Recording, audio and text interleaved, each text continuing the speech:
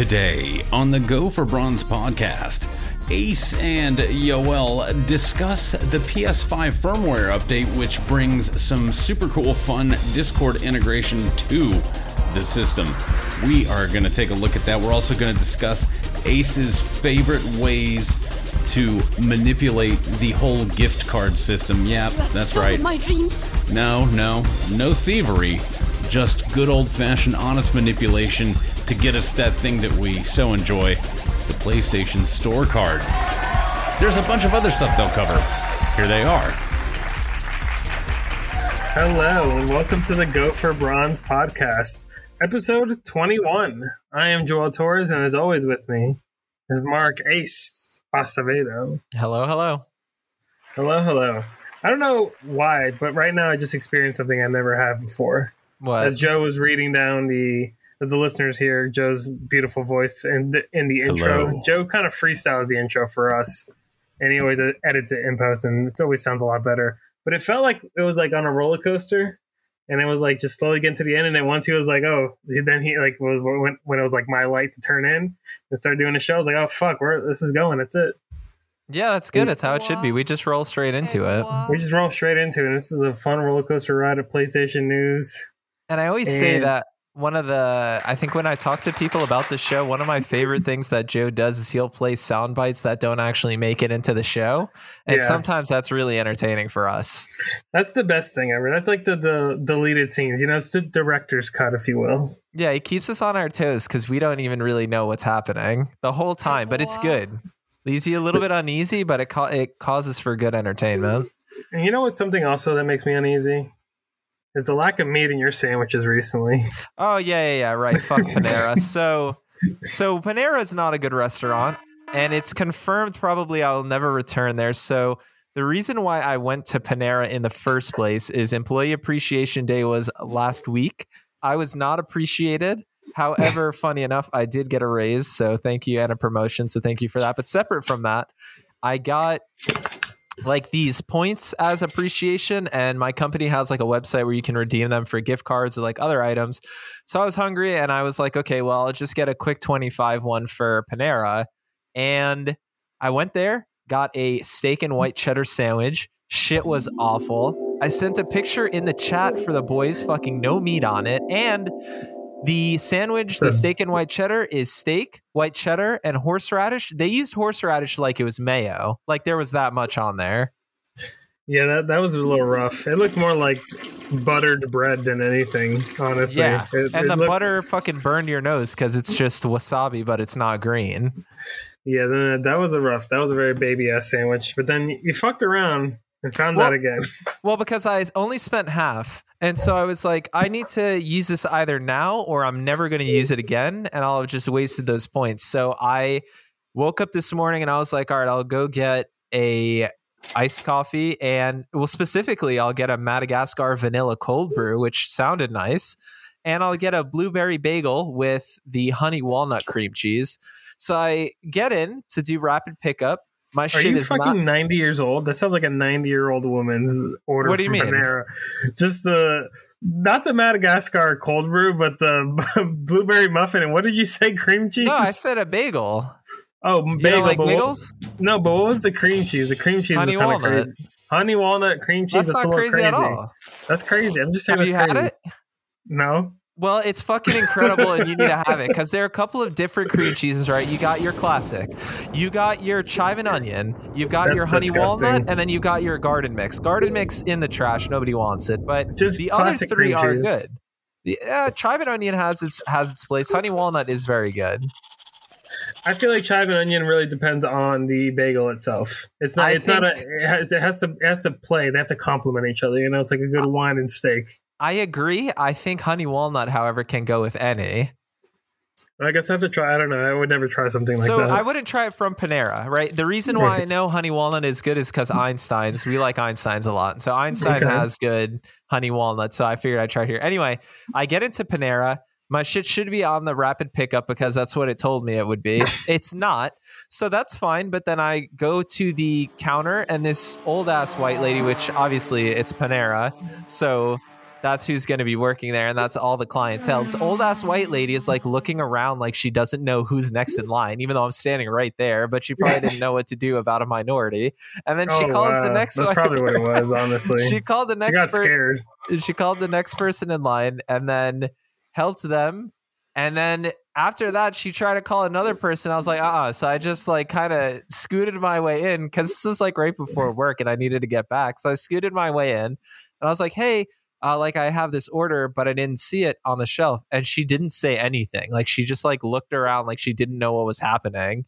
And then somebody else comes over to assist and they're like, yeah, it's this order right here. And then they hand it to me and I was like, all right, so I take it.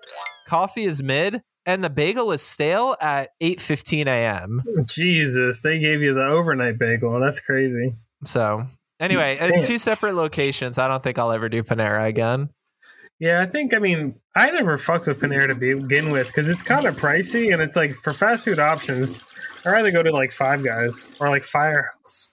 Yeah. Or Chipotle or fucking Fresh Kitchen or literally anything else except Panera. Panera, I feel like if you're not going there to do schoolwork, I don't even know why the fuck you're in a Panera. If you're not either doing schoolwork or if you're not like a 50-year-old like teaching a kid or tutoring a kid, there's no reason to be in Panera. Or you're selecting from a limited options of gift cards.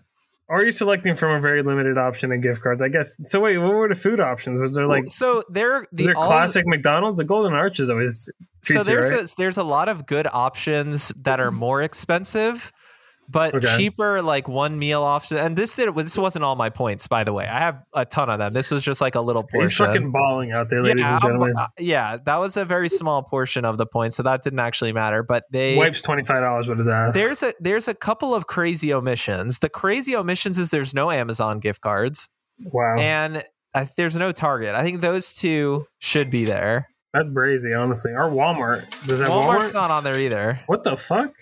Yeah. And I mean, food options, there's some good like sit down restaurants but they just don't have a lot of like cheap one person, one meal kind of ones. Like a lot of the gift cards would be restaurants that I would like redeem more and then me and Liz would eat out kind of thing. Okay. So like more like traditional restaurant, not like fast food. Exactly. Good food fast kind of place. Exactly. Yes. I just did this one and then I regretted it, but I learned. But the most important question is, do they have the PSN cards? They do. That's normally what I get.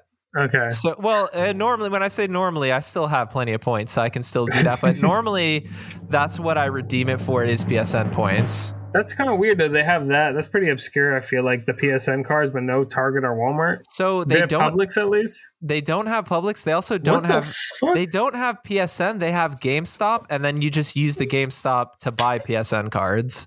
Ah, okay. So I had a similar thing too, where I got emailed like $100 like e-gift card, and then you get to pick from a whole bunch of vendors, and they had like everybody that you said that they didn't have. They actually had a lot of good options. They had Amazon, they had Nike, which I was like, oh, that would be kind of cool too. Yeah, they have Nike here too. But I was just like, oh, I went straight to PlayStation cards. I just typed in PlayStation because at first I got pissed because it was like a featured section and they had Xbox, and I was like, oh my god, if they fucking like picked it aside, I'd be so pissed But then I would have just got like a Target gift card and bought PSN cards that way. But it would have been more steps. And there's just there's a couple. It's good that you didn't have to go through that hoop, because let's say you did get the gift card for Target and then you wanted to get PSN cards. You technically can't get gift cards with gift cards. What? So GameStop, I think, is like kind of an exception. The reason how I found this out was that I bought something on eBay. And I was trying to, I know there's a lot of bullshit for anyone listening. Obviously, you're learning all about gift cards, but we've got some kind of knowledge to pass on. So I bought something on eBay, but I was like, they don't have an eBay gift card here, but can I figure something out? So they have Staples gift cards. Jesus. And Staples sells eBay gift cards, but I didn't redeem any points. I just tried to see, and you can't buy a gift card with a gift card. But I always do the GameStop and PSN. That's like the one that I always do consistently. GameStop's hurting for cash, so they're letting shit slide underneath the table. I think so too. And I think it would be completely outrageous if you couldn't get PSN cards at a GameStop. Yeah, that would be kind of wild. I guess, though, the PlayStation cards are maybe not viewed as credit cards. It's like a credit to an account as opposed to a credit card, or as opposed to a gift card. I think that must be it. I think that's kind of what it is. Because there was always like your wallet and all this shit on PSN, and it's like, shut the fuck up. Yeah. But yeah, my wallet's unlimited. Yeah, that's what I'm saying. Games are free. Exactly. Games don't have it. Yeah, we get whatever whenever we want it. Wow, whenever we want it. But so yeah, I mean that's that was fun. the Panera rant. That was the whole Panera. I was like, what did we talk about? Oh yeah, that we started with Panera. That's where that went. Yeah, that never again. Never again. Fuck Panera. But for the first time. For the first time, I did do something for the first time. I'm no longer a virgin, guys. So congratulations. But no, I went to a musical, so I actually am a virgin still. But I went to the musical with my girlfriend. I went to a musical for the very first time outside of like maybe like a high school production, which I don't even know. I'm just kind of like throwing that out into the ether. But time, it's a flat circle. We all forget about what we actually did and didn't do. But I went to like a professional musical for the first time. These people dedicated their lives. They shake and dance their ass all around America. You make it sound like they died in the play. They dedicated their lives. They dedicated their lives. It was pretty. Look, I enjoy the experience. It was fun, like going to like a fancy place. The theater itself is very beautiful and like ornate, and you're like, "Ooh, I feel fancy." But then you're like, it's all a bunch of older people that probably have a lot more money than me, and they're just like, "Yes, the theater. This is what we do on a Thursday afternoon: is go to the theater." I don't know why they're British in Orlando, but they are. And we saw Pretty Woman, which. It's kind of like, it was weird because like I didn't see Pretty Woman the movie, but like I know the movie, so like you kind of know like where it goes. So it was kind of like uneventful. There was no plot twist or anything like that, but it is impressive. People singing out of nowhere. It is kind of like crazy how they're just like dancing and singing, and it's like all good and shit. But for the first musical, I'll probably give it like a 6 out of 10. All right, Rent, solid. Don't buy.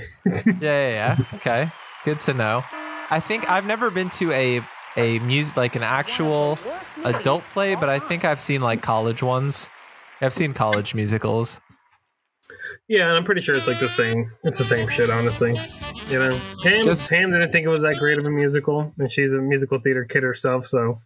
But I don't know. She said it was pretty cheesy. Would she respond positively to being called a music theater kid?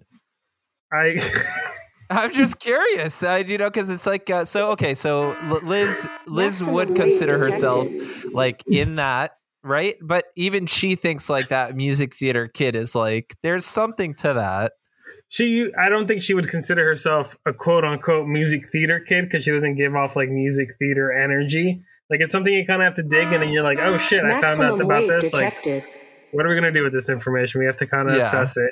And then you kind of realize like, oh, you're just like one of the rare cool people that like musical theater things. Yeah, I feel like it's us with games. I agree. There was somebody that came up to me, and if they're listening to this, by the way, you're awesome, so I'm not making fun of you. But there was somebody that came up to me at work the other day, and they were like, yeah, like, oh, you must know this because you're a gamer. And like, still something about it. You're just like, emotional. It's true, but like, just don't say it.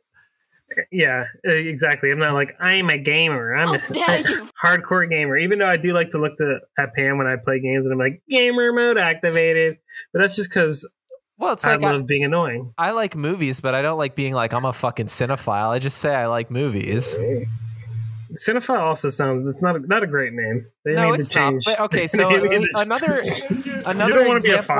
another example would be I was a bartender, but I wasn't a fucking mixologist. All right, let's just call it what it is. What's it called? What is the fancy Maybe word that's just me. I just think mixologist sounds stupid. Like I get that there's a difference between like a cook and a chef, but you're a bartender. You're a bartender. Yeah, no, I get that. But I feel like I've never been to a place where they call themselves mixologists. I feel like I don't go to places that are that fancy. That is, I is disagree. That a fancy thing or is that a pretentious thing? I think that you have been to plenty of places that they would call themselves mixologists. You just didn't ask them what they call themselves. I think the conversation comes up a lot in between bartenders. Oh, they're like, I'm a mixologist exactly. So-and-so, and it's like, you're a fucking bartender, shut your mouth. Correct. You've definitely been to places, I mean, we've definitely been to like bars together where they probably would call themselves that. It's just like we didn't care to like have that conversation. And you know where they would call themselves mixologists? The fucking Hanson Shoe Repair? I think Hanson they would. Shoe Repair. And that's exactly what I was thinking about. I was like, the one, the speakeasy. Yes. Yeah, where I was like, can you guys do a lemon drop? And they were like, we don't have vodka, but we have clear liqueur. Shut the fuck up. Just put some lemons in some clear liquor and serve it. Yeah, come on. Stop making it harder than what it has to be. I'm trying to get fucked up. That's why I also whenever I order at places, I never say like, oh, I used to be a bartender, because bartenders hate that. And I don't know. It just like brings up a weird. It's like almost being a little bit competitive, but like I don't understand why we're competing right now. You're serving me, or I'm serving you, right? It's one of the two. Okay. Yeah, because then you're like, oh yeah, I know how to make this drink and that drink, and it's like, yeah, where'd you work? Oh, and then they're like, they won't respect where you work. They're like, oh, that's not a real bar. Well, I worked at this bar. I would understand them not respecting where I worked, so that was always, As lore goes, for anyone who doesn't know, I was a bartender at a luxury movie theater. Now, it's hard to explain the fact that we actually did serve a lot of great cocktails, but it's still a theater, so it's hard to like bring that up. But it was just a bunch of dads ordering old-fashioned during Marvel films. Yeah, I mean, it's that, or, a bunch of like moms ordering a bunch of champagne and wine, but there's a lot of cocktails too. Yeah. But I'm a real bartender. I wouldn't downplay you. You had a nice fancy bar. That's actually that's where the lore of you and Joe met. That is how me and Joe met. That is very, very true. That's very true. I mean, that was a fine establishment, is what that was. Yeah, that was a great A.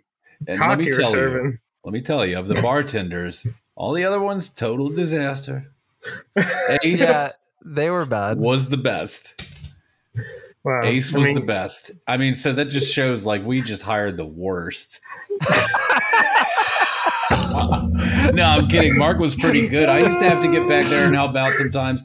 I could handle like the beer pours, just like the quick stuff. And you can pour a beer. Well, I hope you would be able to do that. Yeah. I do the easy.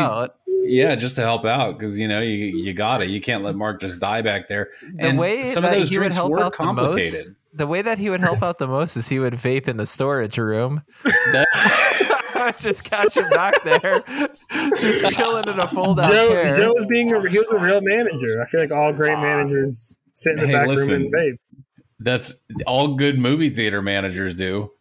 I mean, it's true. It's like anyone who's worked in like food or serving or anything like that also knows that when shit gets busy, sometimes you just stand in like the walk-in freezer for a little bit to cool off. Good. You're like, it's silent in here. It's like I can like think, but then you have to leave because the thoughts start settling in and you start realizing what you're actually doing. You're like, wait, no. I got to go back out there before I realize I just want to quit and kill myself. I always had the thought that, so getting out of it too, sometimes the doors are hard to open. And I always had a little worry of like, what if it just one day doesn't open?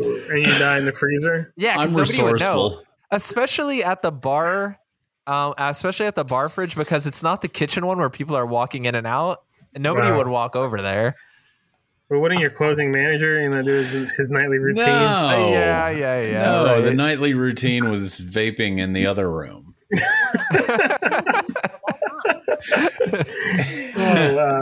Getting deep in the lore of Go for Bronze here. I'd love to see it. But I wasn't a mixologist. I was just a bartender to bring it back. You were just a bartender, and these people were basically just. I was watching a bunch of musical theater kids last Thursday. That's what I was doing. I was going to say that. Bringing it back to where we started. I don't think she would consider herself. Yeah, she's not. I redact that from the comments. Well, it's already out there, but it's okay.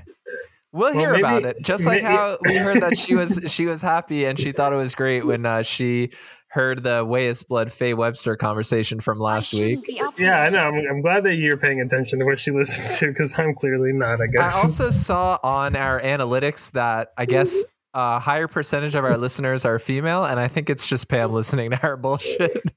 That's good shit. Thanks, Pam. But thanks, so babe. Yeah, so you did the musical, and then have you been playing anything new? Like new?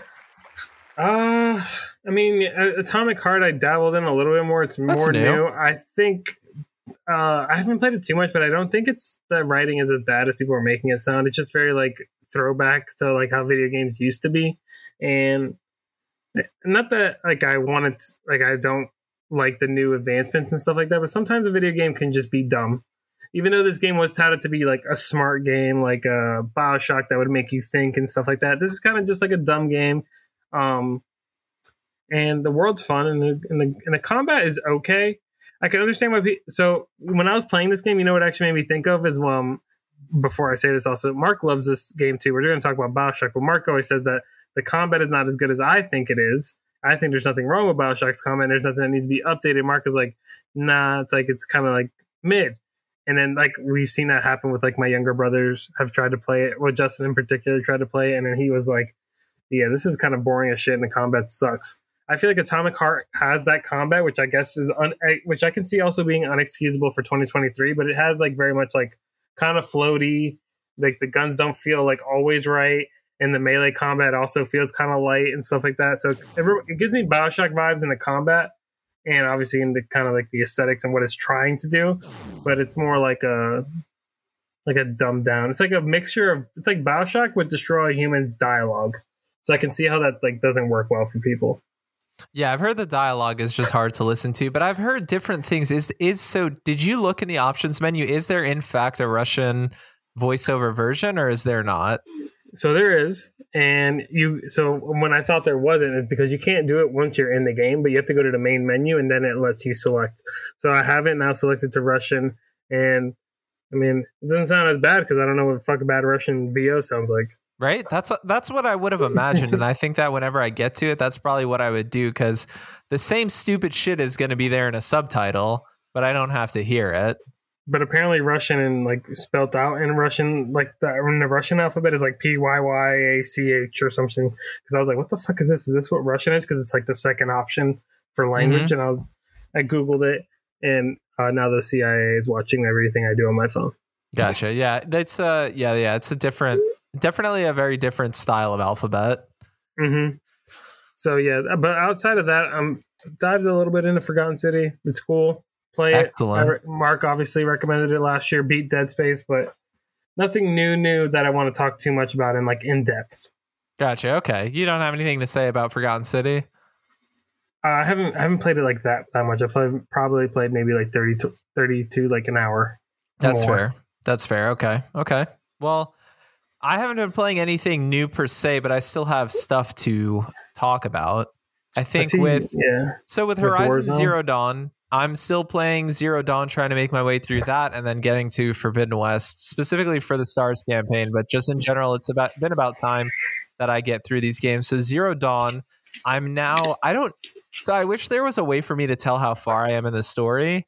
Like, there's not a percentage counter anywhere. There's not a like how many main quests are you in. So I don't know how far I'm in, but something I'm noticing is that there have been like about 2 or 3 out of like the maybe 12 to 15 main missions that I've done that are actually interesting. And the rest of them have kind of been like whatever, but I'm getting the game is making me feel really fatigued. Like, it's fine to play, but it's like in the middle of it, it's like a great throw on a podcast complete game. Like, the story and a lot of the stuff is not that enticing. It's cool, but it's not like that enticing or motivating. And the gameplay is good, but I mean, it's just rinse and repeat. Find a crit point, bow and arrow, dead. I don't even need to use any of the other weapons. So with Zero Dawn, I'm very excited to get to Forbidden West. I think the one thing I wanted to say that was new is I actually kind of slightly understand a remake for it. The reason why I'm saying that is because Last of Us didn't make a lot of sense, because when you went back to play Last of Us Remastered, it played fine and it looked great.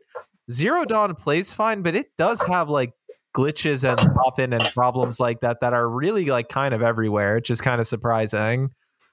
Yeah, I know you mentioned that, and I was kind of shocked to hear that. I didn't notice that when I was playing it on PS4 for the first time, but also it may have been more forgiving at that time too. Yeah, maybe. And at the time, it still probably looks really good compared to what was coming out. Mm-hmm. And so it's not that it looks bad now, but it's that I'm noticing like a lot of pop-in, a lot of characters just like floating or being in weird spots, stuff like that happening. But I'll make my way through it, I think. It's still good, nothing like great. And then the other thing I have here is Warzone, and I said Warzone, but it's losing me. So the past couple of days, I've been playing with my brother Alex, and every day that we've been playing, we have had multiple matches in a row where we'll get all the way to the end of the game and then the server just breaks and it kicks us. No way. And so we're getting now to the point where it's been about 3 or 4 days and we haven't even been able to like finish a game. What the fuck, for real? Yeah, so it doesn't happen on Resurgence on Ashika Island, but it happens on Al Mazrah, where even while we're playing, it will play kind of not the best, but that's not new. Even when the game first came out, sometimes you'd have like performance issues, but then they would smooth out over the course of the match. But now we're having it where they'll happen and maybe they'll smooth out, but then it'll be like we're number 7 or 6 and then everyone will freeze and then the lobby boots us.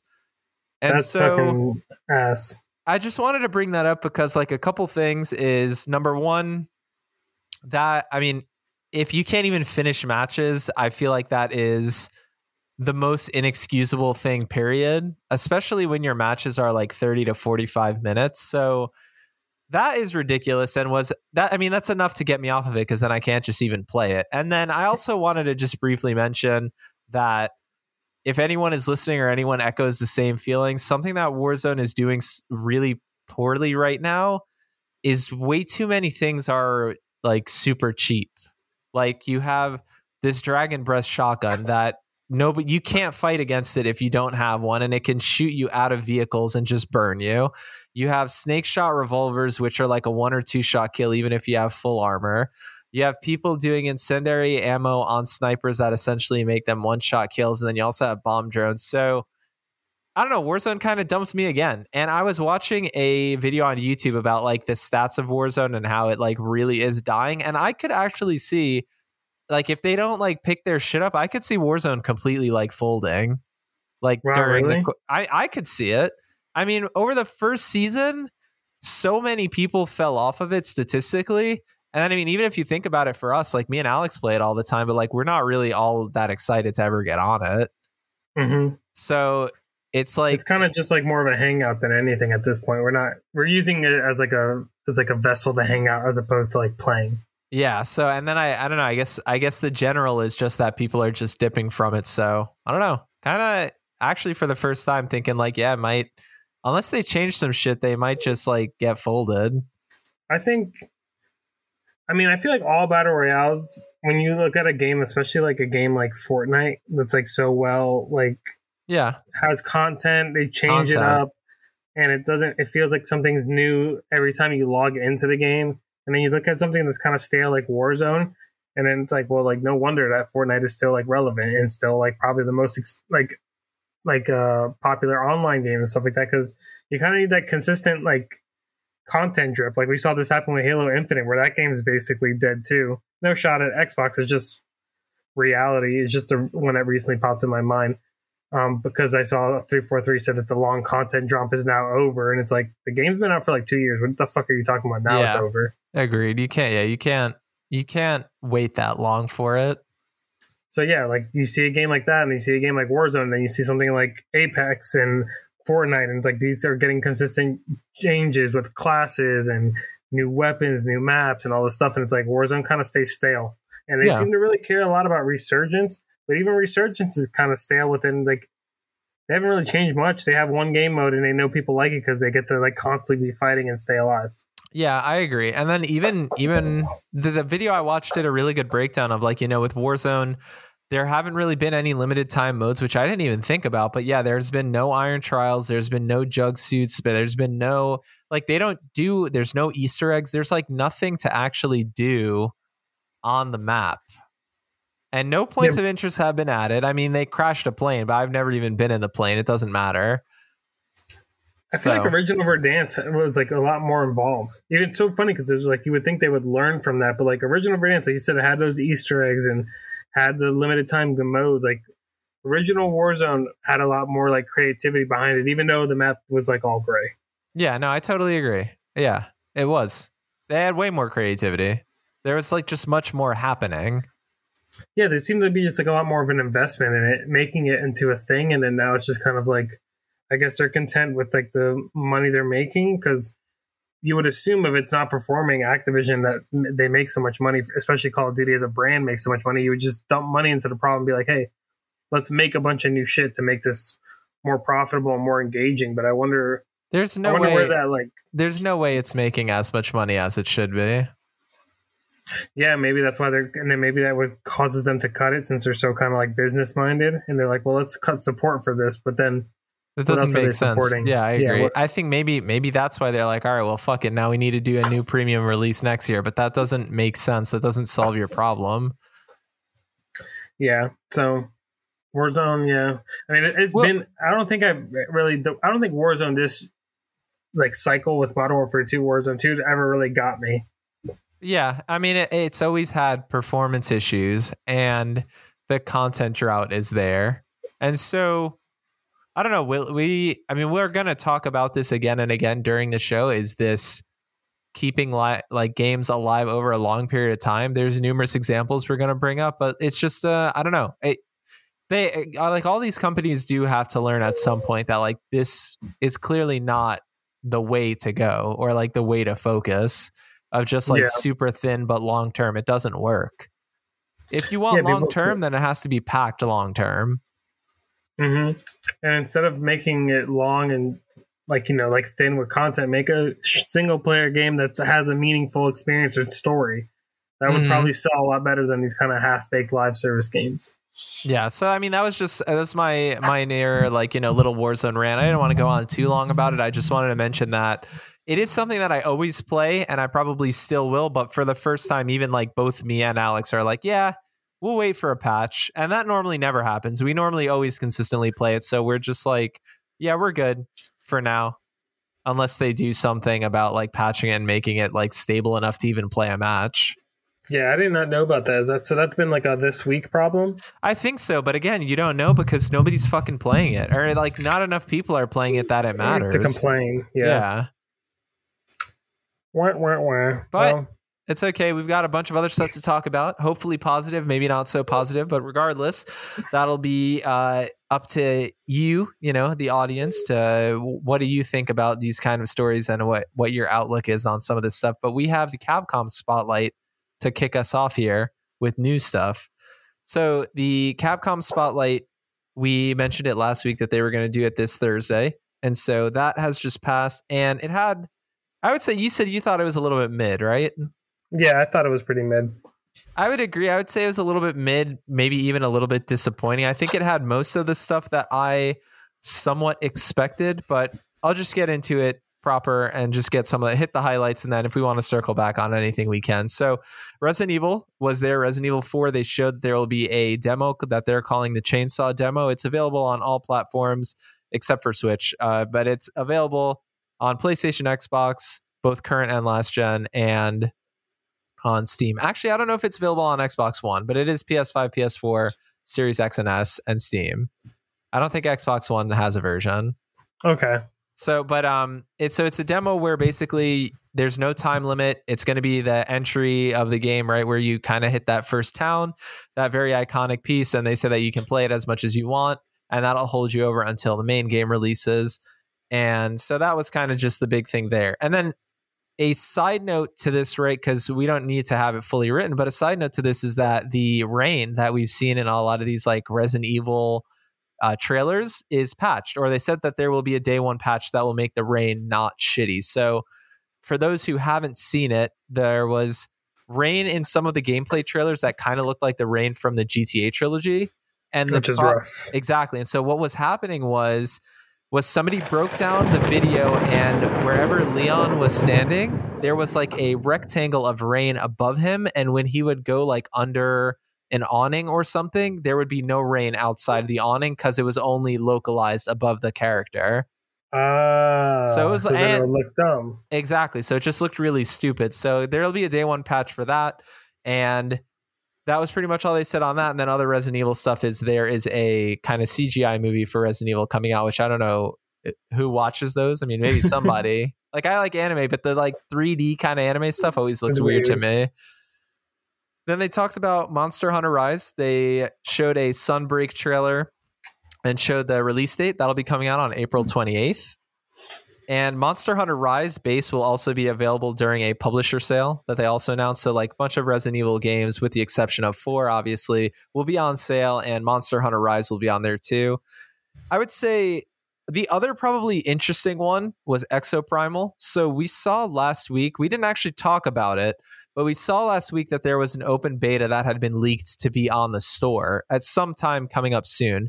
So they showed a kind of big blowout gameplay trailer for Exoprimal, and then ended it by saying that there will be an open test, crossplay test from March 17th to 19th. Now, I bring this up, and Joel is nodding along with me here, kind of like looking hesitant, because I thought the first portion looked pretty good, actually. Like, not the gameplay, but I actually thought some of the story stuff and the suits looked really cool.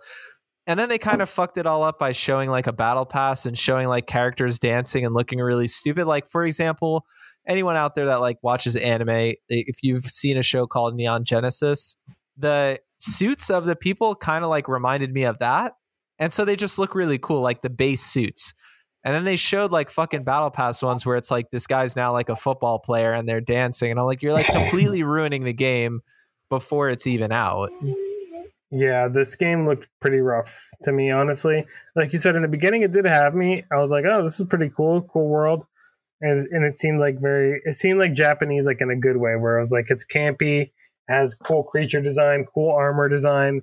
It's going to be fun. The gameplay didn't look, it didn't look too bad. It looked a little button mashy, but it didn't look like anything crazy. And then all this live service stuff happened, and I was like, what the fuck? I was like, they even have the Japanese devs now making these shitty ass games. Yeah, I totally agree, because I was interested in like the characters and it's them mentioning that there's like going to be some time travel kind of things or some parallel universes going on, but not it seemed interesting as an introduction to an IP, but then like you're saying, to show, it's not a good look too. Like, yeah, we know that battle passes have a free and a premium, but like when you show that and you show that there's like fucking 3 items in like the free, because here's the thing, I don't think this is a free game, or from what I understand, it's not a free game. I think it's not. I would believe the way that they're presenting it, it doesn't seem like a free game. So people need to know, like, if it's not a free game, you should not have like a pass in it. Like, I know Call of Duty does it, but Call of Duty is not really doing it successfully right now either. But if you're a free game, I feel like you can have a pass. If you're like a pay game, I don't think you should have a pass. It just doesn't make a lot of sense. Yeah, I can see. Because the only example is Call of Duty. The only example of Call of Duty, and I feel like they get away with it because Warzone is technically a free thing. You don't have to pay anything to play Warzone. Yeah. But then that season pass also bleeds into paid stuff like multiplayer. So it's kind of like a weird gray area with Call of Duty and Warzone, and that season pass particularly. I just think season passes in general are kind of... Well, battle passes, because season passes and battle passes are different. Battle passes. I'm sorry. Battle passes in general, I do think are just kind of like, they kind of are like just boring. Like the content that comes out of a battle pass is never really consequential. It's kind of generic. It just feels like we're getting rewarded with content that's made by the interns at these studios. Like the art design interns is like, make a cool keychain, and it's like, all right, we're going to take these 50 keychains from these interns we had from a summer like 2018 or something. I don't know. It doesn't seem very inventive. And then it has to eventually lean into goofy. And then it's like no game has a true aesthetic anymore, because every game is like just goofy and hot, flashy colors, and our guns fucking look crazy. And it's like, so what are you trying to do? You're trying to be your own game, or are you just trying to be like the same thing as everybody else and try to kind of be like Fortnite? I think there's a correct way to do it. I think that in terms of having consequential stuff in the past, I think that Call of Duty actually is maybe one of the lowest or like least offenders, where most of the stuff is cool in the past, but you're not missing out too crazy. I think a lot of other games are really ridiculous with it. There are a lot of other games where the stuff in the past is actually really cool, but nothing you get otherwise is cool at all. And you feel like a fucking idiot playing it without having it. But even with Call of Duty as an example, right? Like you're getting, I don't know, it's a weird example. That's a gray area. And I feel like Destiny 2 is the only other one that's a gray area, where you're technically paying for the game and then you're still having you're paying a for the pass. expansions, and you also the battle pass is separate from the expansion. Yeah, correct. That's kind of crazy. That Destiny 2 was. I mean, Destiny 2, yeah. But the thing is, it's gone on for so long. What do you expect them to just keep on making this shit for free? That's So the they thing. need Like, and here, if you're established and it's really good, that's one thing too. But if you're new out the gate, you got to be a little more careful.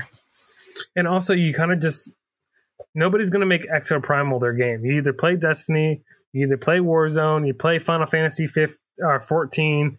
You play League of Legends, you play Dota, you know, everybody has, or you play Fortnite, you play Apex, everybody has their game. Mm-hmm. And you're not going to be a new game burst on the scene. The same thing is happening with Suicide Squad 2, which I don't know why the delays happened, but I feel like it has to be somewhat in response to like the negative feedback. Yeah, I've seen that it is in response to negative feedback. Now, what's going to change out of it, I don't know. Yeah, but I think like these publishers have to come to the reality that these games, these live service games, is not going to happen. I think at the best, for like the best thing for a live service, like outcome wise, is like Fall Guys, where it was hot for like a month and then now it's like fell off and maybe has consistently like maybe like 10 to 50,000 players. But nobody's going to be consistently having hundreds of thousands of players every single day. Yeah, that's for like a select few games. It's not going to happen. I totally agree. And if it is going to happen, I think if it is going to happen, the only way that you're going to do it is if you have something core that is good and either single player or small, and then it becomes like a household brand name. And then maybe you have not that mainline game be live service, but you have a version of it. Then I can understand it, right? Like Destiny was new on the scene, but it's got a lot of that Halo in it. So it had that going for it. Call of Duty didn't obviously start out as it, but Call of Duty's always been a mainline player and so kind of can do that. And then if Last of Us does it, I don't think it'll be that crazy because Last of Us is a household name, but you can't be fresh out of the gate being unproven and expect people to want to be there all the time. Yeah, you can't be unproven and also look generic. You're like, what the fuck's going on here? Yeah, and even, that's another thing. Even talking about the goofy shit of that's going to end up in season passes. You know, in Call of Duty, there's stupid shit, but it's funny to us because they kind of already have us, but it's a turnoff when it's something that you don't know and you're like, oh, it's just like stupid shit. Mm-hmm. But even then, Call of Duty doesn't lean into it enough. We still don't have any fucking celebrity operators for season 2. Maybe that's why everyone's fallen off. That's also what I heard is people are falling off because it's just like not really fun. Like the game is really slow. Game doesn't really work. It's very cheap. And then there's not like fun things in it. It feels very free to play. It's free to play, like even with like how cheap everything is, like in-game currency, not like in terms of like real money cosmetics. Like the in-game, like buying your weapons and all stuff. It just feels cheap. But that's a whole separate Call of Duty conversation, which ties into the live service thing, where it's just like live service. Like, when is this going to die? You're right. Let me continue on here with Exo Primal now. Also, or with the Capcom spotlight, just to wrap Exo Primal up, we also know for sure that it's not free to play because I forgot to mention it will be a day one Game Pass game. So if it's going to be day one Game Pass, I feel like that's a red flag. Which is a red flag because this is a conversation in the industry that's kind of been popping up more regularly now, where you're going to hedge your bets by being on a service because you're worried maybe about how the game is going to sell. I mean, even on PlayStation, the 2 games that have been day one with the PlayStation Now, previously called or Now Plus, is Shadow Warrior 3, which was fine. I liked it, but I like Shadow Warrior, but definitely not as good as the second one. And then the new game that's going to be coming out this month, like Chia, TCHIA. Oh, that's coming out this month? That's coming out this month on Plus. Ooh, I'm excited. As a day one release, but also like, yeah, we're excited because it's free. Stray also did it too. Stray also did it too, which again, game of the year. Game of the year. I don't know how, but craziest shit ever was when I saw somebody wearing a Stray t-shirt in public. Stray was the #1 trending game on Twitter when it came out, Mark. That's a big deal. Yeah, it is a big deal. You're right. What do I know? I mean, I had fun with it. I got my platinum. I'll do it again. It wasn't that long. Oh, wow. Anyway, all right, getting back to it. All right. Getting back to it, Ghost Trick, Phantom Detective, Mega Man Battle Network Legacy Collection, Street Fighter 6, they announced a new commentator, and then Capcom Town, which I don't really understand what this is. Did you see this? It's like a digital theme park. Welcome to our digital theme park, where you can explore Capcom and all of Capcom's rich history. Yeah, I don't know. That's a pretty good voiceover. But yeah, I didn't understand what that was. But the highlights there were really Exoprimal and then the Resident Evil demo. And then there's a publisher sale if you don't already own these Capcom games. Yeah, I would say, it was I would say, probably more disappointing than mid, honestly, for the showcase. Did really like the UI. I don't know, the visual aesthetic. It was very clean, like going from game to game. I was like, I wish there was like interesting shit in here because I did like how it looked. Street Fighter looks like kind of good. Kind of like it looks a little interesting to me. I don't know why this one is grabbing me more than the other ones. I think maybe it's the cool, like it seems like it's going more like a hip hop aesthetic with the spray paint and all that stuff like that. I don't know, something about this one. It looks interesting. I agree. It definitely looks like more interesting than the fifth one or the fourth one. So yeah, I like that. And then the remake of that Ghost Trick game. There's some old heads that are very happy, and the same thing with the Mega Man Battle Legacy Battle Systems. Yeah, that's why it wasn't to pass over them to say that they're not important, but it was I have no experience with them, so I wouldn't really have much to say. Yeah, that's for like the NES, like Super Nintendo, the Gen Xers out there. It's unfortunate with Exoprimal that I was never expecting much out of it, but that it had me at like a bell curve watching it where I got a little bit excited and then I was like, fucking never mind. Yeah. But it's all okay. I don't know. How do you feel about these showcases? The more they happen, I'm like, why can't we just do things like we used to at E3? Yeah, I don't like them. I mean, overall, I don't like them because it's one of those things where I feel the same way about showcases as the way I do about the way video games are released, where instead of just getting everything at once actually good, they think that they're giving more by spreading thin and not giving a lot over a long period of time. But they probably see like benefits in that in terms of staying relevant, because even if Capcom's in the news and getting shitted on, like they're still in the news. Well, I think that there is definitely something to be said about relevance. I think you're absolutely right with that. I think that in terms of like, it's just good to be in the news. I mean, with Suicide Squad, I feel like that might be an opposite example of if they're delaying it now because they showed it, and even Ubisoft probably canceling games that they've shown that people hated. So I think there's like a right way and a wrong way to do it. I feel like the Suicide Squad hate, for example, I don't think that would exist as much if you had that be part of a larger like daily showcase or just like big PlayStation showcase, because they're not going to fucking give 15 minutes to this game for that. But they need to fluff it up, and so then they do that, and then it becomes an issue. Yeah, and we can get to the Suicide Squad stuff when we get there. But I feel like we can just talk about it now. The delay. Yeah, it's fine. Yeah. We'll talk about that. We're talking about showcases, so it's perfect with the other thing we have in there too. Yeah, so Suicide Squad got delayed. It's going to be coming out May 2023. It was. Now it's getting pushed further.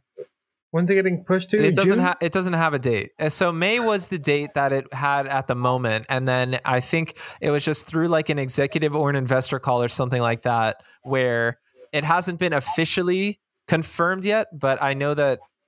And I should be citing it correctly, but I know that there have been people who have reached out for comment and haven't gotten an official comment. But basically, Suicide Squad will be getting pushed from that May date, but there's not a date yet for it.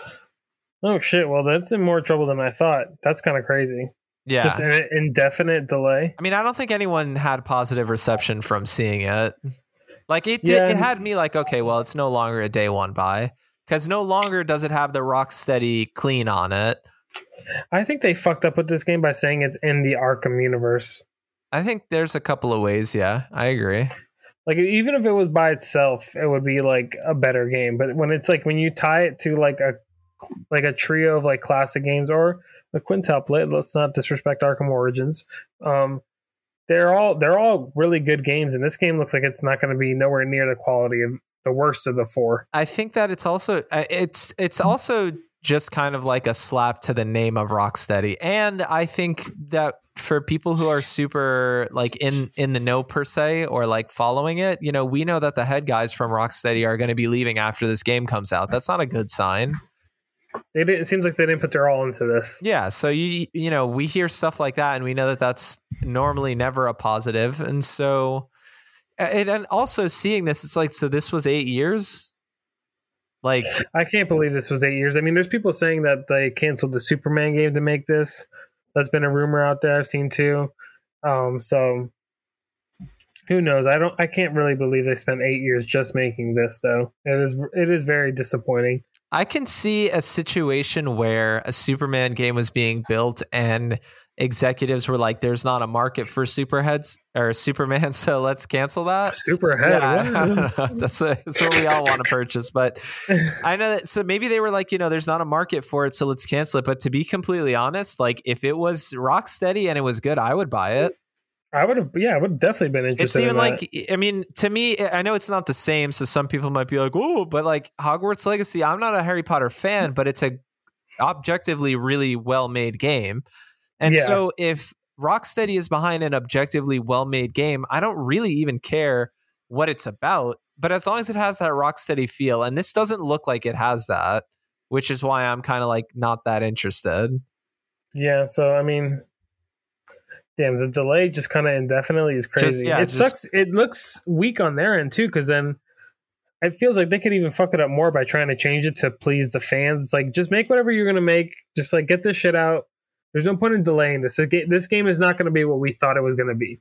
Yeah, they can't change. The core of this game is something the fans don't want. No, I totally agree. I think that I wish that I could sound more just positively on it, but it's that thing where I don't like the idea of we're like almost making the games with the studios, where like we do all this early access now and we do all this, submit your survey, give us your feedback. We're going to do a bunch of open betas and we're going to be the betas. And I don't like it. Like, have some confidence in what you're working in, like doing just the delaying for polishing and stuff like that is one thing, but delaying just because people aren't going to like it is another thing. Mm-hmm. And so, I just don't, I don't like the making it alongside. And that's how I get the same energy with the spotlights too, where you're not going to show us something finished because you probably almost want us to be like telling you what we would like in the final products, which isn't really how it should be. And they're not going to listen anyway, because what we want is for things to not be incredibly monetized, and that's never what they're going to follow. Yeah, they like listen halfway. Yeah. They don't understand. They listen, they like try to change things on a surface level, but they don't understand like there's core issues with some of these games. Yeah. So, and then another thing with the Suicide Squad, moving on, the other like tidbit was that Nacon was going to have or did have a showcase. I actually didn't tune into it because they previously said that Test Drive would not be present, and that was really what I was interested in. But the RoboCop game that is there, they did delay. I think it got a gameplay trailer with a date, but it was a later date. So I think that's targeting September now. And Test Drive Unlimited, while not at the showcase, did start releasing. They're going to do monthly newsletters. And so I read the newsletter and showed some screenshots and talked about basically how the core car buying experience is still the same. You're going to go into a showroom, you're going to test drive the car, you can walk around, you're going to pick out your trim packages for what you want the interior. They mentioned that there will be various dealerships around the island of Hong Kong that you can go to, and you can also, there'll be like specialized dealerships, I think, for Ferrari and Lamborghini. And it was nice for them to just talk about it and kind of just bring it up and to actually be giving us something after they've been so dark about it. But so they're going to do monthly newsletters, so you can be on the lookout for that. You can follow that at basically like Test Drive Unlimited, Solar Crown. Any of their socials will probably have links to it or going to the website itself. But nice to see. They just talked about how there'll be a lot of cars. And one thing that they made very clear is they were like, we want you to be able to have the ability to go in and look at cars and do all the test drives, because it's important to them that when you get a new car, it's important. Like when you get a new car, you're actually going to have it for a little while. Like you're not just going to get like a ridiculous amount of money. It's right, like buying a real car. That's what test drive was so cool about, where it's like you're like simulating like the car driver's fantasy of like, I can buy whatever the fuck I want. I have to pick one though. Yes. So yeah, exactly. So it was cool. It was nice. I'm looking forward to that game. But RoboCop, I mean, I have semi interest in it just because like it's a first person shooter, so why not? But that also got delayed. Oh, and just while we're talking about it, this is a PlayStation show, but Starfield got delayed, which was kind of shocking to me. Shocking? I thought it was surprising that I thought it was coming out in the fall for some reason. I didn't even know it was supposed to come out in May. So they said that would be why it was shocking, was because I remember they were like, it's first half of the year for sure. And then they were like, okay, here's a release date. Also, did you watch that trailer? No, I've been kind of like, so not like disinterested with Starfield, but kind of like, dude, when it comes, I'll play it. It's crazy. Maybe. It's crazy. I would like to play it and was kind of excited for it. Even this trailer, it's like 3 minutes and it's really only a minute and a half. And the minute and a half is like a little bit of space, and they show like an astronaut and some other stuff. And then they just put the numbers of when it's coming out in September. But there's like nothing else in the trailer. And then the whole second half is just Todd talking about how like they've been working on this game. So I'm like, they have nothing to show. To me, like it doesn't strike me as like we're keeping it close to the vest to give a grand reveal. It just strikes me as like you bring this game up all the fucking time and never have anything interesting to say about it. It's a game where they kind of just need to release it, because the more they delay it, the more like the anticipation. But it's weird. It's like it's anticipation and hype, but I feel like it's more like anticipation and hype to like shit on it. I think it's going to be good. Yeah, I think a lot of people are going in with that like mentality, and also kind of like maybe that's what they want, though. Maybe that is what they want. I mean, because I guess that can shatter expectations. That's true. That also sets our expectation, but also gets people to at least people are going to like tune in, and people. I bet you Game Pass numbers will go up for the month for people to play it. But I'm just waiting for the PS5 version of it. Yeah, I mean, same. We'll get it at some point. Anyway, yeah, just bringing that up. That's also like a major delay, which I was surprised to see. And then the last major delay we can have here in the little delay roundup is the Hogwarts Legacy PS4 version is delayed to May 2023. Developer Avalanche Software just announced a delay on social media. It was initially planned to be released on April 4th, 2023, but now will be released May 5th. And the studio simply just said it's working hard to deliver the best possible experience on all platforms, and that it needs more time to do this. If they can get this shit to work on PlayStation 4, I'll be very, very shocked. I also want to say that while I am very excited for the rest of the year, like I am any year playing games, even though it's only March, I just want to put it out there. I know that last year, a lot of people were like, oh man, like 2022 wasn't a good year. First of all, I never really agreed with that, but I'm also already like, do people think this year's going to be that good? Because I don't see how it can be. I think people think it's been a good year so far already. I think people have had fun with Dead Space, Hogwarts. Not better than last year, though. Even this far in. Even 3 months in last year, you already had Elden Ring, you had Horizon Forbidden West, you had Gran Turismo 7. All of that is in the first couple of months. And then we had more. I think the summer and fall will be better. Last year's beginning may be better. I think a majority of this year people are anticipating to be good. I think Spider-Man 2 is going to be big for people. Well, that's true, but I think that I'm starting to think that maybe all. Oh, you think 2022 is going to be better than this year? That is my estimate, because if Suicide Squad is getting pushed, Hogwarts Legacy kind of came and went for the people that are like super, super into it. Like there are a lot of people playing it, but for anyone that's like really into it, like they're kind of sounds like they've all dropped off of it. So to me, that kind of came and went. And then your like super big hits are going to be Resident Evil 4, Dead Space, and then maybe Silent Hill if we get that this year. And Atomic Heart already missed. So, I don't think Atomic Heart is as bad as people say it is. No, but it did miss. I'm not saying it's awful and I'm not going to play it, but I'm saying that it didn't have a moment. I think it wasn't the game of the town. People were too mean to 2022. Yeah, definitely. We talked about that last year too. I think I would prefer to say it that way, because I'm not saying that this year is bad or that I don't want it to be great. All I'm saying is that I thought 2022 was pretty good, and I thought it was really surprising that it felt like people constantly complain when it's like, no, like you appreciate what you get. Like there was a lot there.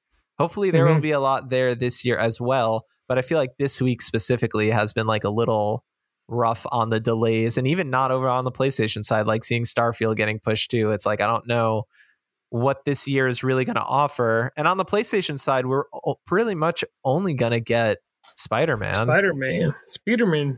which is cool. Unless we get factions at the end of the year, Mark. Let's manifest. You're I right. want factions at the end of the year. Make it happen. I really would like that. Do we even have a hard date for Spider-Man, correct? We do not. Coming this year. Okay. Coming this year. Okay. So yeah, we don't even have a date for that. So who knows if we're even getting that this year. But you want to know something we are getting, Mark? And then we already got. Yes, I do want to know. Yes, I do want to know. I don't already know. We're getting a hefty PS5 Firmware 7.0 update that adds a host of quality of life improvements. Sony launched version 7 of the PlayStation 5 software, which includes support for VRR at 1440p resolution and Discord integration for PS5. But the latest PlayStation 5 firmware update also rolled out several quality of life improvements for PS5 owners. Thanks to the latest firmware update, US and UK can now use voice commands to capture gameplay. These users can say actions such as, "Hey, PlayStation, start recording," to begin capturing gameplay footage. This feature is convenient for those who want to capture gameplay footage without using the button prompts to start recording. Sony also made it easier for PlayStation 5 owners to find their VR games. Using filters in your game library, you will be able to filter out and quickly locate all your PlayStation VR and PlayStation VR 2 games you currently own. The latest PS5 firmware update makes it easier for PlayStation 5 owners to access their PS4 save data while users install a PlayStation 4 game on their PS5 and have a save file and have save data filed. A notification will appear in the PlayStation Network cloud storage. PS4 to PS5 data transfer aside, the latest firmware update makes it easier to transfer PlayStation 5 data to another PlayStation 5 console by using local Wi-Fi or LAN cable. The last noteworthy thing introduced in the PlayStation 5 firmware update is that PS5 owners that own a game's physical disc can now use the same disc installation to play the digital copy without inserting the disc into their console. And then also, a side note that something that me and Mark noticed but wasn't really written about is that the biggest thing that has been added in this PlayStation firmware update is that now when you toggle over your games and hover on the screen, it shows you exactly how long you've been playing them. And incredible. I fucking love that. When I first saw it, I was like, is that what I think it is? And then I switched over to another game and I was like, oh my God, it is what I think it is. I fucking love that. It's so awesome. Yeah, just like I hovered over Horizon and it said 30 hours played. Now that this is lifetime, right? So this is just basically the way that you used to have to find it is you would go into your profile, you would go under games played, and then there would be a little line there that would give you how many hours played. But now it just shows up on your cross media bar when you're hovering over the game. It's an excellent feature. Yeah, really good. And then all the other stuff is very cool and interesting. I don't really feel like I don't feel like those quality of life issues are necessarily for me, but maybe I don't use the console in that way. I don't have a VR. I'm not really transferring over saves in the cloud. I have one system, so kind of all my saves are with it, and I don't have to worry about that. Capturing the game, I do think the capturing like gameplay with just saying, "Hey, PlayStation, start recording" is pretty cool, and will come like in handy, especially like when in the middle of like a Warzone match. You're like, I just want that clip captured, but I still want to be in it. So I think that's cool. The VRR at 1440, that's cool. The Discord integration is interesting. I wonder how it works, though. I tried looking for a Discord app, but I couldn't find one. Do you know how that works, or is it like in the system? For Discord? Yeah. I want to say that it's going to be similar to, I know we covered when they were doing the beta for this, and if it's similar to the beta, then it was you would have the Discord call started on your phone and you would transfer it over. I remember that being oh, it's there, but like it's not there the way you want it to be there. Now, maybe we can play around with it if we hop on just to see. But if it's the same way, because it sounds like the other things like the voice commands and the VRR support, those were all part of that beta too. So if it's just the beta fully rolled out, then I would imagine it's starting a call on your phone and then transferring it to your device, like your PlayStation as your device. That's a little disappointing. I agree. I think if that is the way it is, it's probably because that's the only way they could figure out how to integrate it cross. Like, so you can start a call with somebody on Xbox or something, or on PC, but then you just transfer it to your system. Yeah, and then what do you think about this last thing about the PlayStation physical disc, and they can be played as a digital version? So I feel like that's going to get abused, right? Like you can just sell the disc and keep the game. I actually, so on this, I've read very different things. I don't know what the actual is. So I don't have a disc drive, right? I have the just all digital. So maybe you could test this. But From what I've read, it's not the way that it's described here. Because I saw in some like comment sections where somebody was like, oh, I read this as I could put the disc in, it'll install, and then I don't need the disc to play it. I've heard that that's not how it works. So just like the way it's written here is kind of almost inaccurate or like misleading, but I don't know exactly what it means either. I'm thinking maybe it's like you put the disc in and install it, and then you don't have to. The disc doesn't spin? I don't know. Like maybe you don't have to do it again. I don't really know what the advantage is. I just know it because otherwise you could just put the game in and sell it. But I don't. That's what I was thinking. Yeah, but I don't think that's how it actually works. Or maybe you know what it is. Maybe every time you install it, like when you delete it off your system, you need the disc in there. Maybe that might be like the light loophole. But I mean, the way they're selling these like internal hard drives, you can keep a few games on there and just keep them on there until you're done beating them or platinuming them. But yeah, the way they described it was kind of brazy. I'm not going to lie. I was thinking maybe a way they can combat like the justification for having this, because I don't even understand why they're doing this, is if you own a physical PlayStation like a PS5 with the disc, and then you also have a secondary PlayStation 5 that's digital, and they're like, well, you can transfer over the game data and be able to play it on your digital as well. Yeah, maybe. So I don't know. Yeah, but when I saw that was pretty brazy. But I mean, this is a pretty solid update. One of the bigger ones in the PlayStation 5 life cycle. I think it's all quality, a lot of quality of life improvements, but I think it's all like quality like releases and a update. Yeah, I mean, it's just all good stuff. Good news. But is there anything else you have to say about the update, Mark? Or no, not really. I mean, it was just I think the time count is awesome, and then the other kind of things, if I experience them, then maybe like when we do the show next week. So stay tuned, come back next week to join us. Then maybe I'll have something to say on it. But just since I know that a lot of the stuff is from that original beta that we saw, I don't think a lot of it is necessarily for me, like you said. And then even the disc thing, I mean, I won't even get a chance to test that, because I don't have a disk drive, and Discord I basically play with you guys, and everyone plays on PlayStation, and then so we're good there. I don't know if my TV does support VRR. It might not. So but I thought I had VRR already on my PlayStation 5. Like I thought it was already supported, so I'm very confused with that. I'm not sure. Yeah, you're I don't know. I think maybe including support of VRR at 1440p, maybe we just had VRR, but it wasn't at 1440.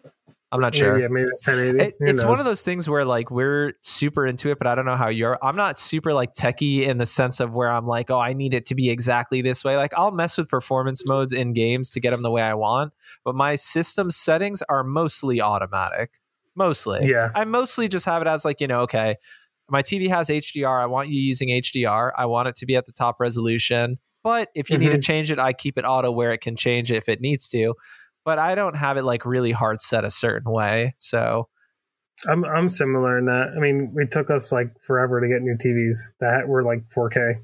Yeah, exactly. So, yeah, I mean, we were right. I mean, the TV that I had previously, I got that right before Far Cry 3 came out.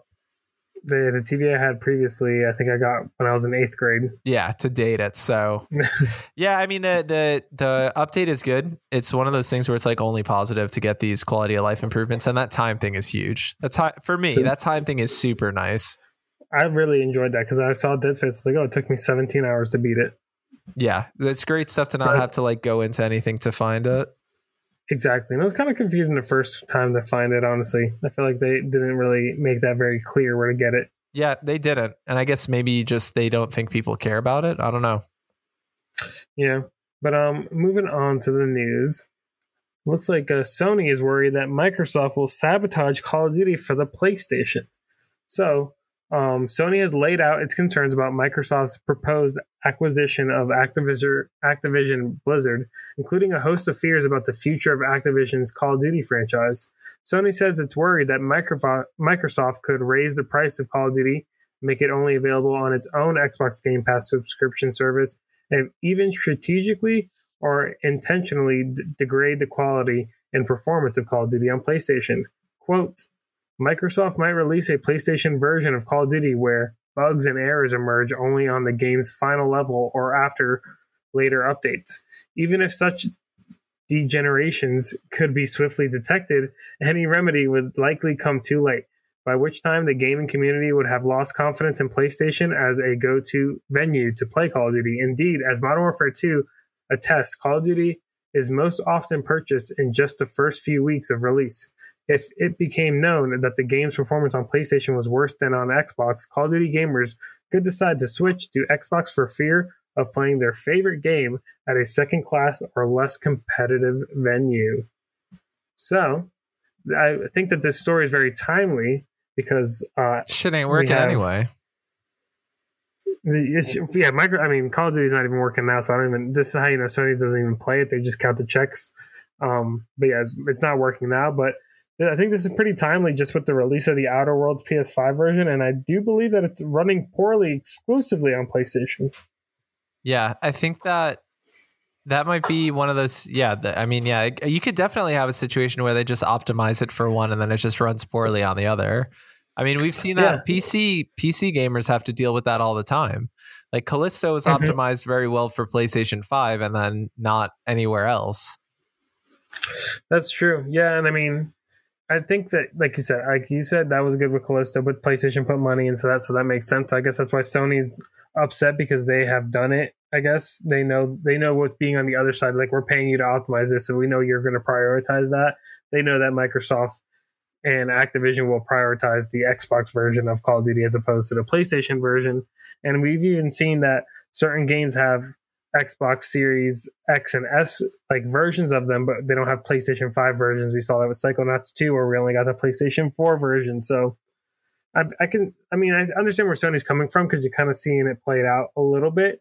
And obviously you would think Microsoft would, do the same thing with the biggest game they would own if they do end up becoming the owners. Yeah, I mean, I 1,000% agree. My one, almost like, if I was like to sit down, so let's say, like, this is a little tinfoil hat, but there is definitely some kind of merit to it, right? I think there is some merit to it. But if I was to sit down with, let's say, like Sony executives, my first thing that I would probably say, or even if it was with both of them, is I would say, I've seen this done time and time again, both on the PlayStation side with Callisto and the Xbox side with maybe, Psychonauts, or we saw it with Persona, we saw it with Outer Worlds now. But my question really is, how can that be done with a multiplayer game where you kind of have to be running at a certain like it has to run to work, if you get catch what I'm saying. Like a single player game, yeah, you can fuck up its optimization and then people won't have as good of an experience, but you're not in the same lobby at the same time. And I bring this up not even for PlayStation and for Xbox, but I bring this up to say, we just had Activision sign a deal to be like, we're going to bring it to Nintendo. You fucking think that it's going to be like even a game low-key worth playing if they're going to make sure it can run on Nintendo? Like Hogwarts is not even going to come to Nintendo. Like, if you think it's going to be a different SKU?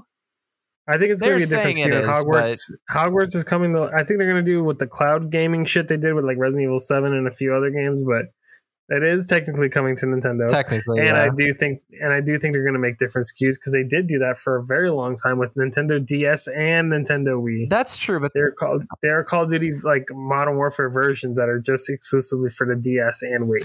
That is true. I mean, that is absolutely true. I guess they would just have to have a separate team probably just work on Nintendo, which I could see. And also, how long it will last is also, I think, more important than will it happen? It will happen, but how long it will last, I think, is more important, because, yeah, it is for the 10 years, but after 10 years, they might just be doing that to, save face. But if it doesn't sell after 10 years, they're not going to continue doing it. But games do sell on Switch, so I guess they want to try to make some of that Switch money. Yeah. I don't know. It's a weird thing. It's this, this Sony Microsoft with Call of Duty thing is just like, it happens all the time, and it is worth covering.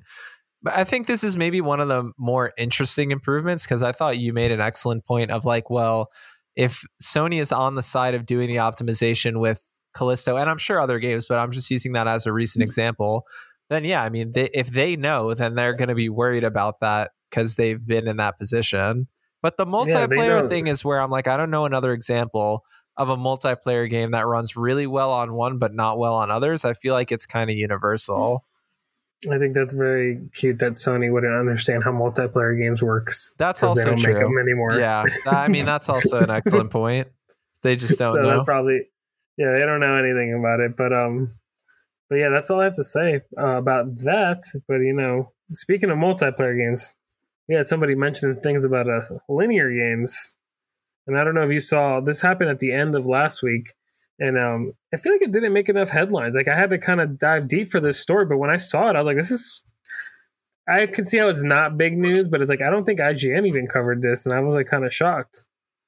But what I'm talking about is The Last of Us co-creator and longtime Naughty Dog game director, Bruce Straley, has sparked a developer debate on social media after declaring that linear games are easier to make. Straley tweeted out March 1st, quote, "Linear games are just easier to make. There, I said it." End quote. And I feel like this is interesting. Bruce Straley has definitely been he's been rattled with the whole Last of Us show, the success of it, and not rattled in the sense I don't think like he's jealous. I mean, he may be a little jealous. I think there's probably definitely a little bit of envy, but I think he's most hurt with the fact that he didn't get credit, and now this is like lashing out. And his fucking new game better not be linear. Why? Since he's saying, because he just said they're easier to make. I feel like there's a little bit of like a jab towards linear games. Oh, okay. I mean, okay. How did you take it? Well, so I feel like there's not a lot of context there to go on for me. Like, I don't know what mindset he's in when he says that, because I can definitely see what you're saying as a negative, but I can also see it as a positive too. I think the couple of different ways to take it are, I think it could be seen as a jab of like, well, linear games are not as special because they're easier to make. But I can also see a positive of being like, well, linear games are easier to make, and we're not going to waste like 10 years on an open world, whatever kind of game. So I feel like it could be kind of either way, although I think easier, again, without the context, easier in terms of like, I think there are definitely ways where linear games are much easier to make. I mean, I think one very clear aspect is you don't have to worry about what the player is going to do next. You don't have to worry about how you guide them. Is it, is this area of the map going to be what level, or how are they going to, are they going to go to this boss, and is the game going to break if they go here or if they do that? I don't think you have to worry about any of that stuff if the level is point A to point B. And I don't think linear games are bad either. So I think that more context needs to be said there, but I also don't disagree. I mean, yeah, I would imagine linear games are easier to make. Yeah. I would, from a technical standpoint, not from now if he's taking a shot at like narrative, I think that's different. I think a linear game that has an excellent narrative is not easier to come up with the narrative because it's linear. But from a technical standpoint, I think a linear game is easier to like work because you have less variables. It's just like doing a big math equation. You just have less variables. So of course it's going to be easier. Yeah. If he's talking from the technical aspect of making a game, then I agree. But I just wanted to get this. I looked it up. He did have a follow-up tweet, and I just wanted to read it out to you. He said, "LOL, y'all are nuts. I didn't think this was such a controversial topic, nor did I say one design style was better than the other, but you fools, ellipses." Yeah.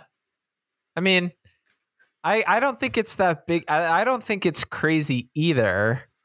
And I also don't think that's just by seeing it, like just reading it with no context, I didn't take it as he was necessarily jabbing at anything else.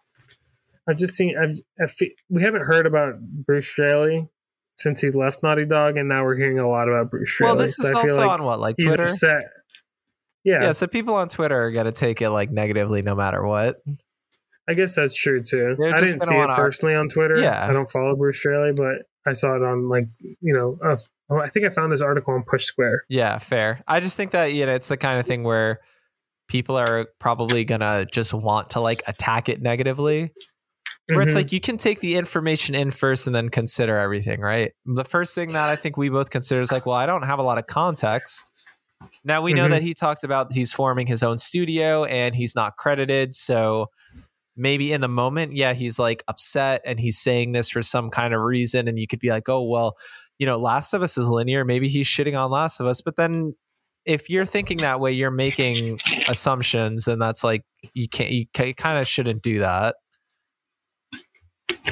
You are right, but I do have a show, and I got to make up with some opinions. Well, so but I don't feel like you're not jumping on it or attacking it. I also think me and you both, when we see linear games, we're like, fuck yeah.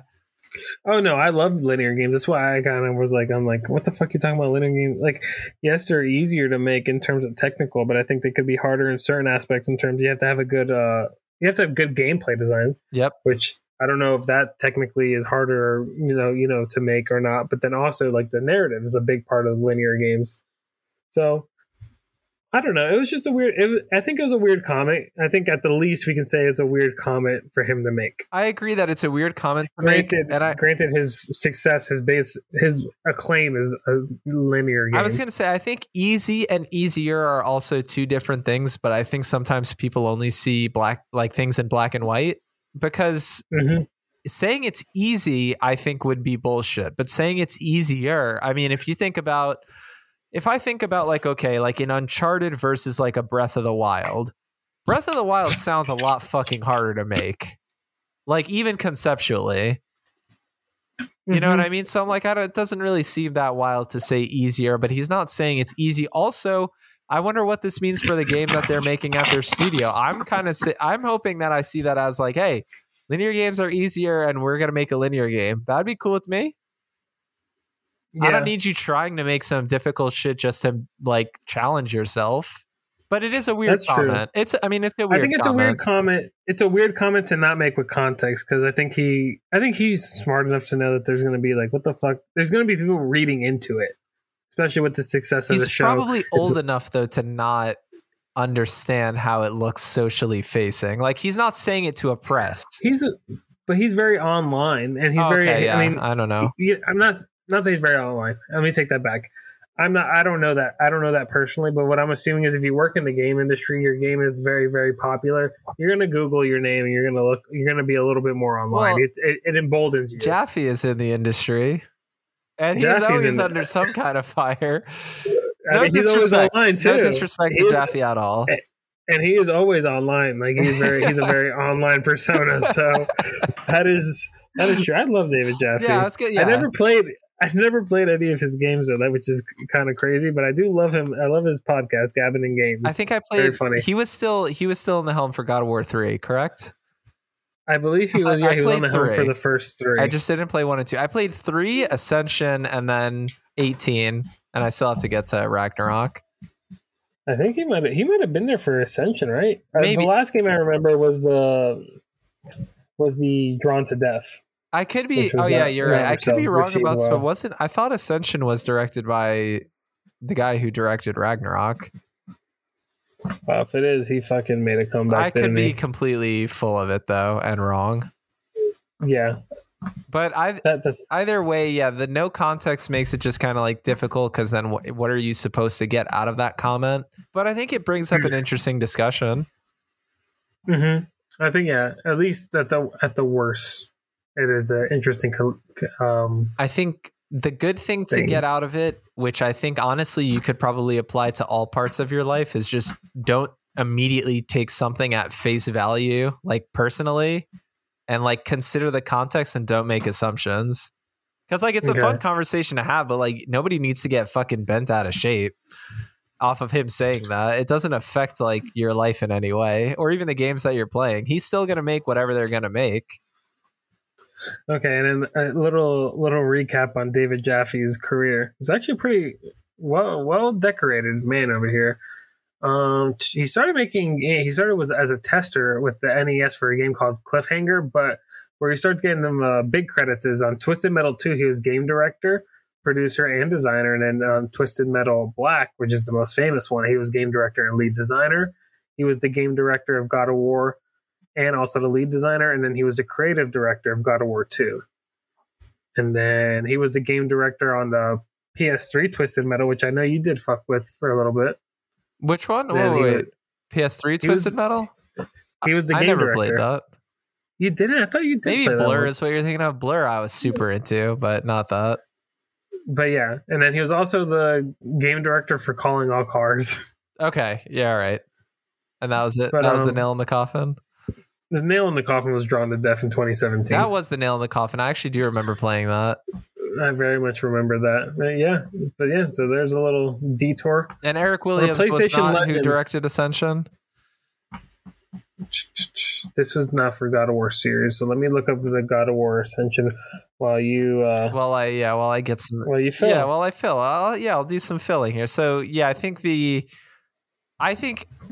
I wonder. So even if we're talking about open world games, right? If we're trying to think about a more structured way of having this conversation of what's easier, what's more difficult to make, do we think an open world game in the sense of Elden Ring or Breath of the Wild, or an open world game in the sense of like Horizon Far Cry is more difficult to make?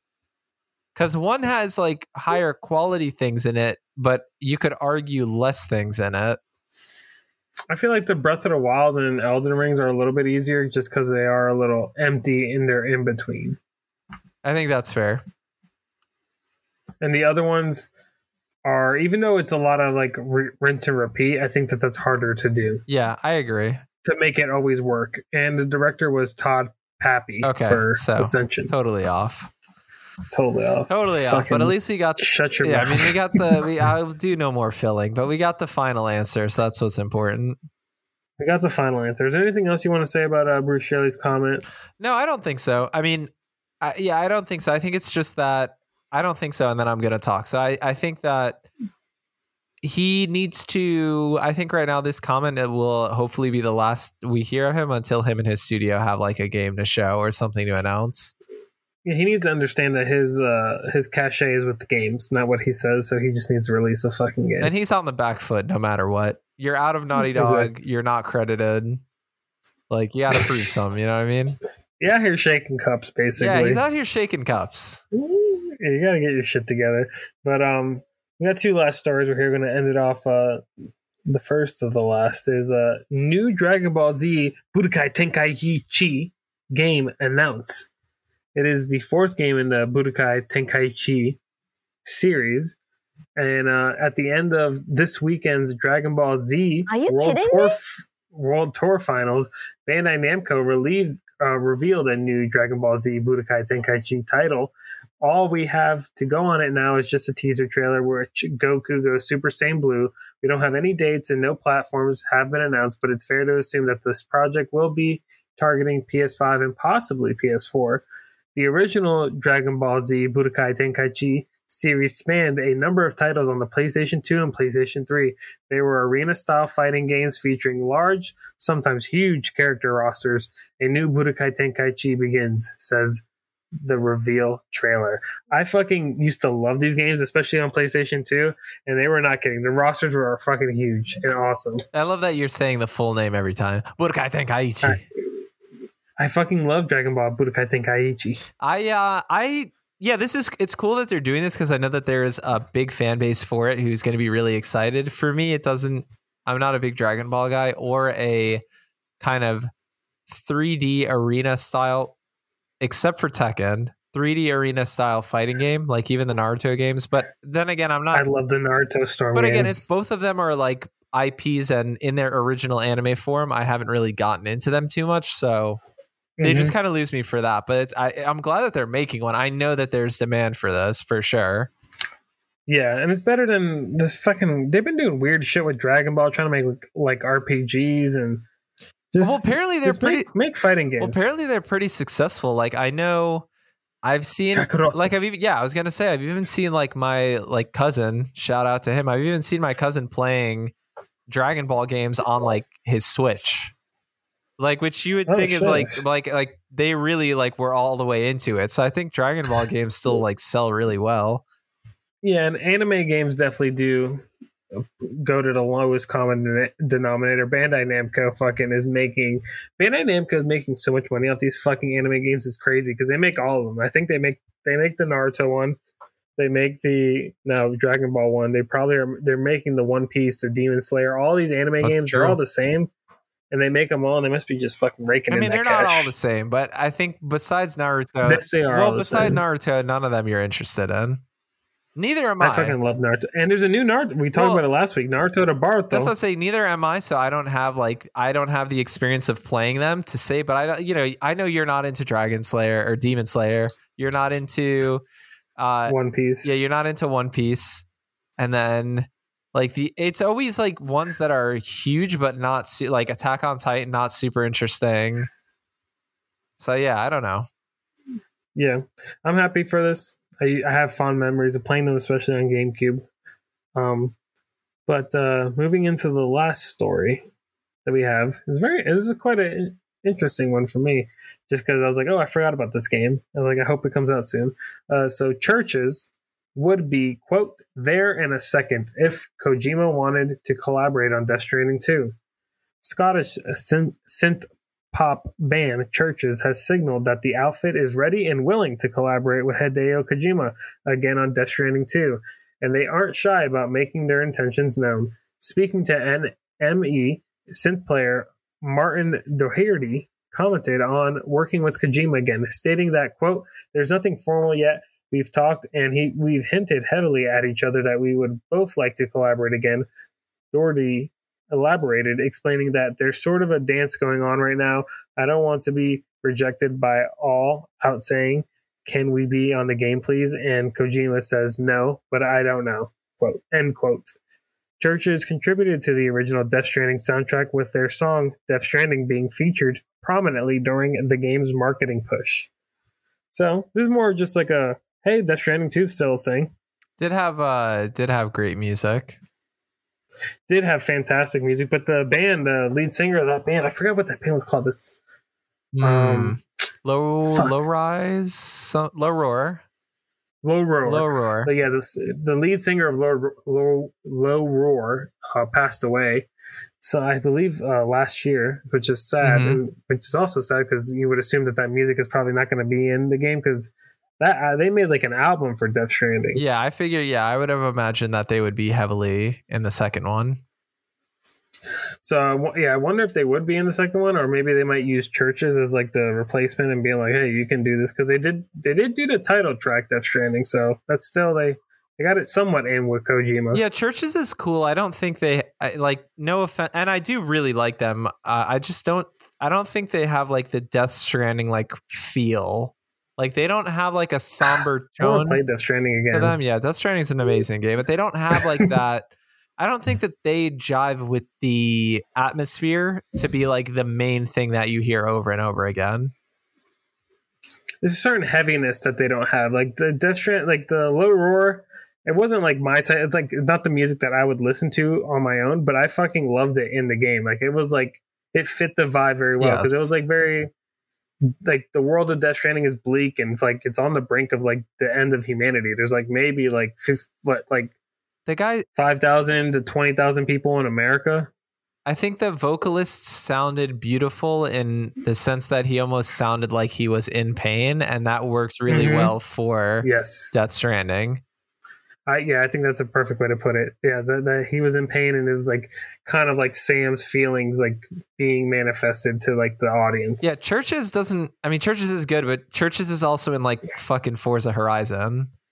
Yeah, they're good, pop, but they're not like Death Stranding. So if they want to be in it, I mean, it's cool if they're in it. I like them, but I don't think that they're the replacement.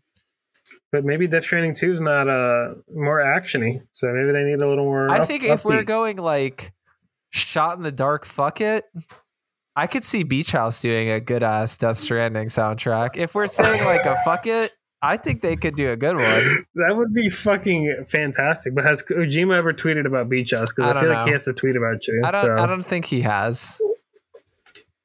But damn, yeah. I mean, I think Beach House can definitely capture that vibe. I would say or Cigarettes After Sex. I know that we're getting into like just more musical kind of thing, but Cigarettes After Sex, I think their singer kind of has a similar energy as the Low Roar singer. I think Drake really can do it. Yeah, there it is. Yeah, just put Ye in it. Just put Ye, or just have Kevin Parker do it. That's it. Oh, did you see that he fractured his hip? Oh shit! What did he do? He was running a half marathon, and I guess he already had a stress fracture on his hip, but so it just made it worse, and he like fully fractured it. So he needs he needs help walking basically. But he said that like he's not canceling any tour dates; they're still doing them. Yeah, he needs that fucking bag, especially to replace that hip now. Yeah, so I mean, damn, that's crazy. I didn't know. I didn't hear about. Where did you hear about that? On Instagram, they posted it on their like account. Oh, okay. That's kind of crazy. Yeah. I was like, I was almost more, I mean, the fractured hip is crazy, but I was almost more surprised. He's like, oh, he's out here doing like half marathons. I'm like, what the fuck are you doing with your life right now? Yeah, but anyway. He's becoming a dad. He is becoming a dad. That's true. I think, I don't know, I'll be interested to see who is featured in the score for Death Stranding, because the music is important to it. Definitely. Lower definitely like provided a great like ambiance of the game. Definitely. Totally agree. But yeah, that's all we have for you this week, ladies and gentlemen. Mark, do you have any closing comments for the audience? Do you have any? I would say my closing comment is, be positive, love each other, don't take things personally, consider the context of situations before you end with a conclusion, and yeah, that's it. Play some games, play games you haven't tried before, and have a good time. The Go for Bronze podcast is a production of Go for Bronze LLC, copyright 2022. If you want to reach out to us, you can do so via email at goforbronze.mail@gmail.com. Stop with my dreams. You can check out our YouTube channel at Go for Bronze, Twitch at Go for Bronze Pod, Instagram at Go for Bronze Pod, and Twitter at Go for Bronze Pod. Till next time, this is the Big Dog.